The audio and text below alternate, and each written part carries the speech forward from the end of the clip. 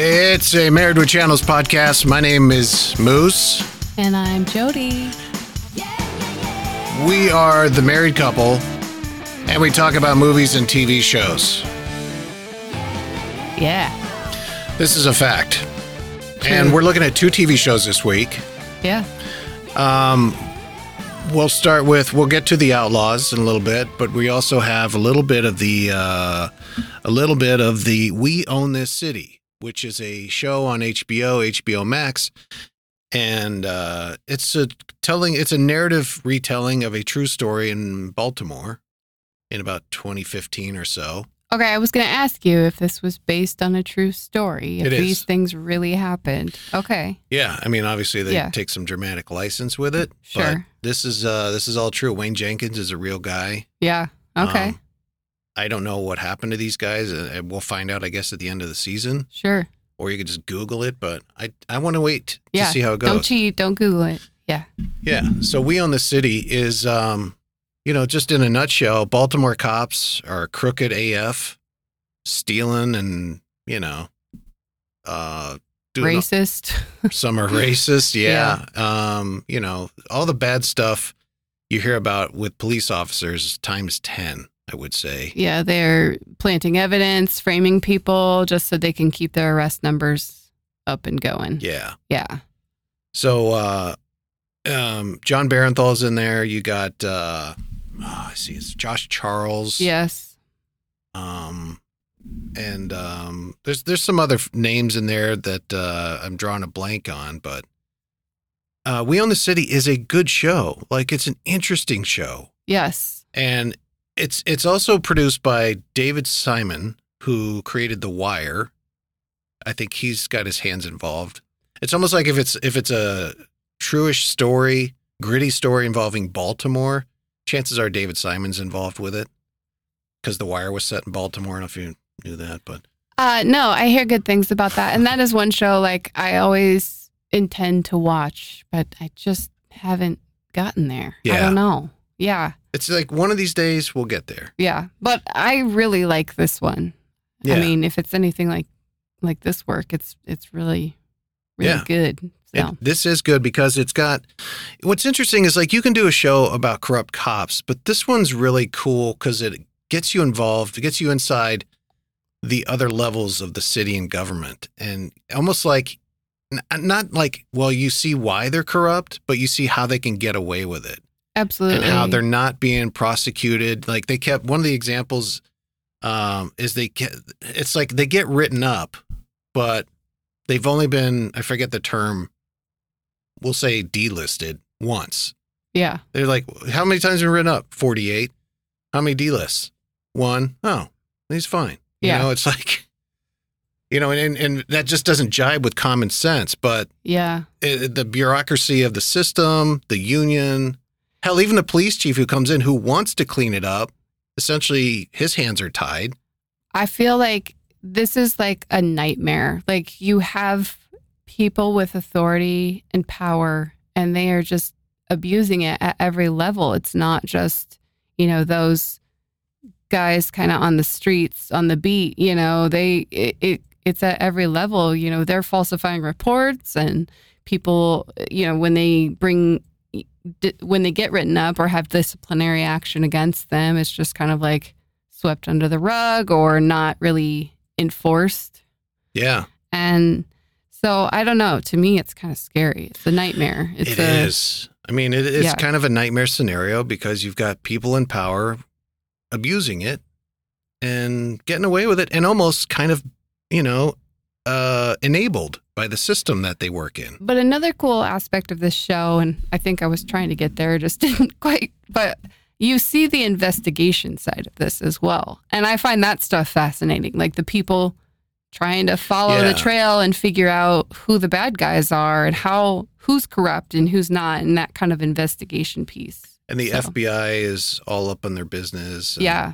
And what's interesting, this show doesn't really get you too much into the characters. Like we don't see a lot of their family life. Right. We don't see, their love for the guys in softball. You get little tastes of that here and there, a little barbecue, but yeah. And I think that works here because the character is kind of, and it's going to sound kind of hoity-toity. The character of the show, I think, is the system and the police force. Wow, that's pretty deep stuff there. Yeah. That's a big draw. But what I was going to say is, despite that,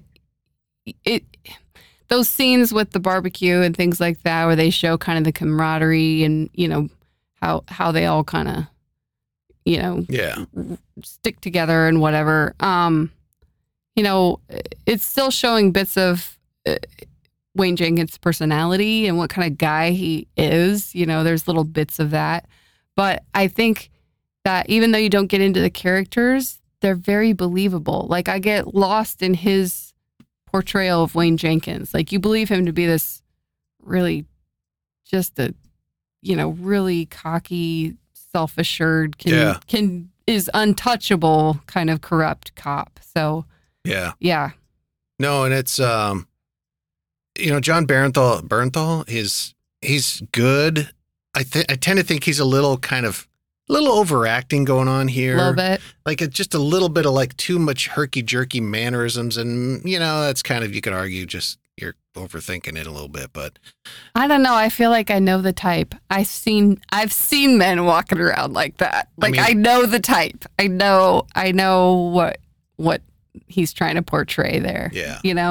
No, and I haven't, so I will default to you on that. But and also what he's getting right and what Josh Charles is getting right, and a couple others, is the accent. Like, you can hear that Baltimore accent. It's almost like the show with Kate Winslet. It's kind of like that. Yeah. Like, they don't know, they don't know it's coming to them. There's like a type of diphthong. Is that the right term? I don't know. But I definitely hear it, and kudos to them, because they're doing a good job with it. Yeah, it's subtle. I don't pick up on that. And that's good. Yeah.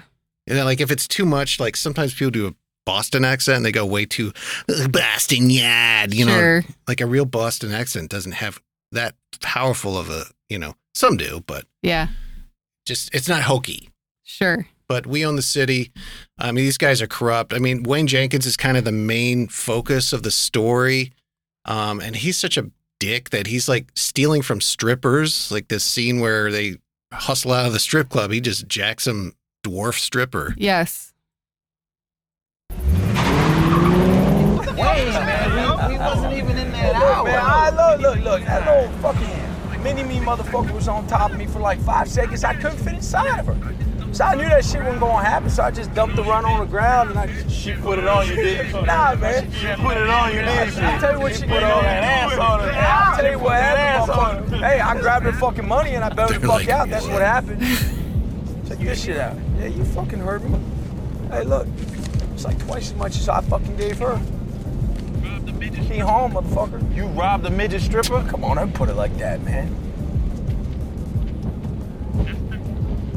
That's not cool. It just like got really weird and awkward in that car. I know. He's like, don't put it like that. It's like, I know. Like, but that's exactly what you just did. That's literally what you did. But, and I was thinking of that scene, like, I kind of want to know what happened to the stripper.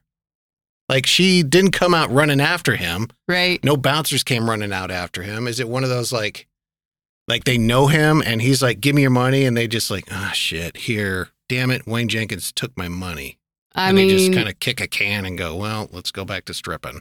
I don't know. He's just like, I don't know if he thinks he's just going to get away with anything. Anything goes. I don't know. I think he thinks he's Superman. Invincible. Yeah, he can do what he wants. But we own the city. Sunday nights on HBO. It's a good show. Yeah. I think everybody should check it out. Won't you please? Moving on to a little lighthearted fare, more lighthearted, but sometimes not. The Outlaws on Amazon. I've been seeing this sitting there for about a month. Stephen Merchant created it, co-wrote it with Elgin James, who's he's a writer-creator on Mayans Motorcycle Club on FX. Okay. I know, right? Stephen Merchant, for those who don't know, was the co-creator, writer of the English Office, the first Office. So, and you've seen him in tons of stuff. He's a tall, gangly dude. Funny. But this is a show about these different people from different walks of life, having to do community service in a town in England called Bristol. And we slowly learn stuff about them and their interactions. They kind of become kind of friends, sometimes partners. Yep. And it's not a comedy. It definitely has some comedy in it, but it definitely has some drama in it. It's got a little action. Yeah. And it's very well written. I agree. I love this show. I think there is enough comedy to break up some of the other stuff that, it's hard to put it in just one category, but there's quite a bit of comedy in it. There is. And it's got plenty of stuff in it that the pacing is good. There's no lacking of, we need a comedic beat here. It just works all so well, I think. And, there's some tension. Like when Christian was he had to go rob the cell phone from the drug dealer house. Yeah. That was pretty tense. Yep. But then there's some lighthearted stuff. I mean, Stephen Merchant's great. Yeah. He's always got this great kind of wry, kind of, oh, gee shucks type of vibe about him. Yeah.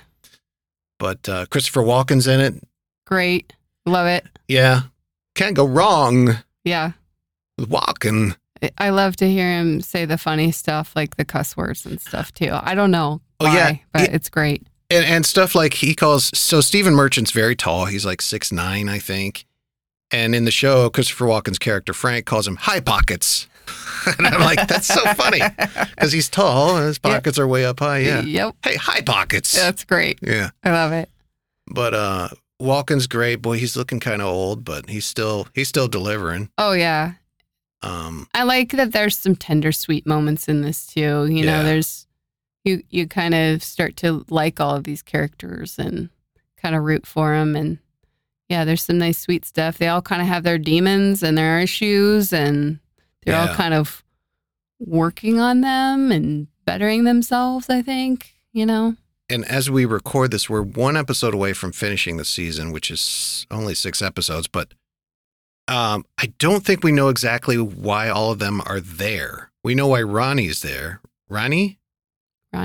Yeah.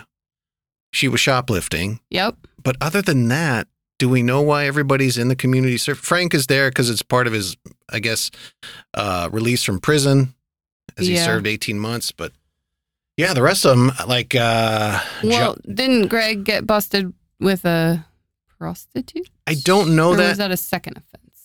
That was a second offense. Okay. That was episode 3 or so. Sure. So they showed a few people with more than one offense. Right. Like Gabby. She got arrested a few times then. Gabby. Oh, yeah. Yeah, she just keeps getting arrested. Yeah. But we don't know exactly. We can assume why Gabby's in there. Sure. It seems like maybe Greg, Stephen Merchant, is in there for soliciting maybe. Yeah. But I don't think we know exactly why everybody's in. Like John, we don't know. Why is he in there? Yeah, I don't know. The brake pad small business owner.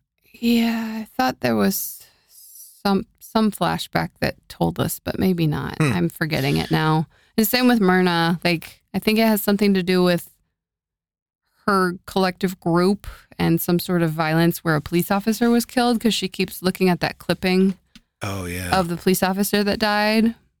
Right. And she kind of has had a argument with the collective that, like, we don't operate like that. And her stance is, we need to do something radical, Yeah. So I don't know if it has something to do with that, but you get little glimpses into people and why they're there. Right. And I like that they kind of establish these tropes of these characters. You got the right-wing guy, you got the left-wing granola bar, protester types, and they're not by any means, you start to eventually, to some extent, feel for them and empathize with them a little bit. Like even John, the right-wing, a-hole, you feel kind of bad for him. He wants to provide for his family, he wants to be able to pay his employees, and Also, and Frank is starting out kind of like gee shucks, I'm a good guy, I was in prison, and maybe he's kind of an asshole. Yeah. He's about to ditch them and go move to Rio de Janeiro. Sorry, what? I think a lot of these characters are going through transformations. So like you mentioned John, I think he's softening a little bit. And I think his exposure to being around other people of all walks of life Yeah. is maybe changing his hard-headed opinions, and Right. yeah, Frank, only knows how to abandon people, and maybe he's going to stick around for these guys, I don't know. Maybe. I think there's some personal transformation themes going on there. Yeah. So, Yeah, maybe so. yeah. But it's cute. I Yeah. like it. Yeah, The Outlaws. It's a good show, and it's engaging, and I think it's one of those shows. It's a rare show where it's palatable, like it's easily consumed, but it's not like boring Mhm. or vanilla or CBS Network from 1992, Sure. type of, But yeah, go check it out. It's on Amazon Prime or Prime Video, and yeah, 2 good shows this week, I think. Yeah. Good stuff. We Own the City and The Outlaws. They're both winners according to the Married with Channels podcast. Where you should definitely be subscribing to our show because that helps us out. And give us a good review. And make sure you tweet it out and put it on the social medias. Share. Tell your friends. Share and tell your friends and even your enemies, because maybe they'll turn into your friends after they listen. They're like, hey, this is pretty good. You're not a big jerk after all. These guys are right. Until next time, my name is Moose. And I'm Jody. We'll see you later. Bye.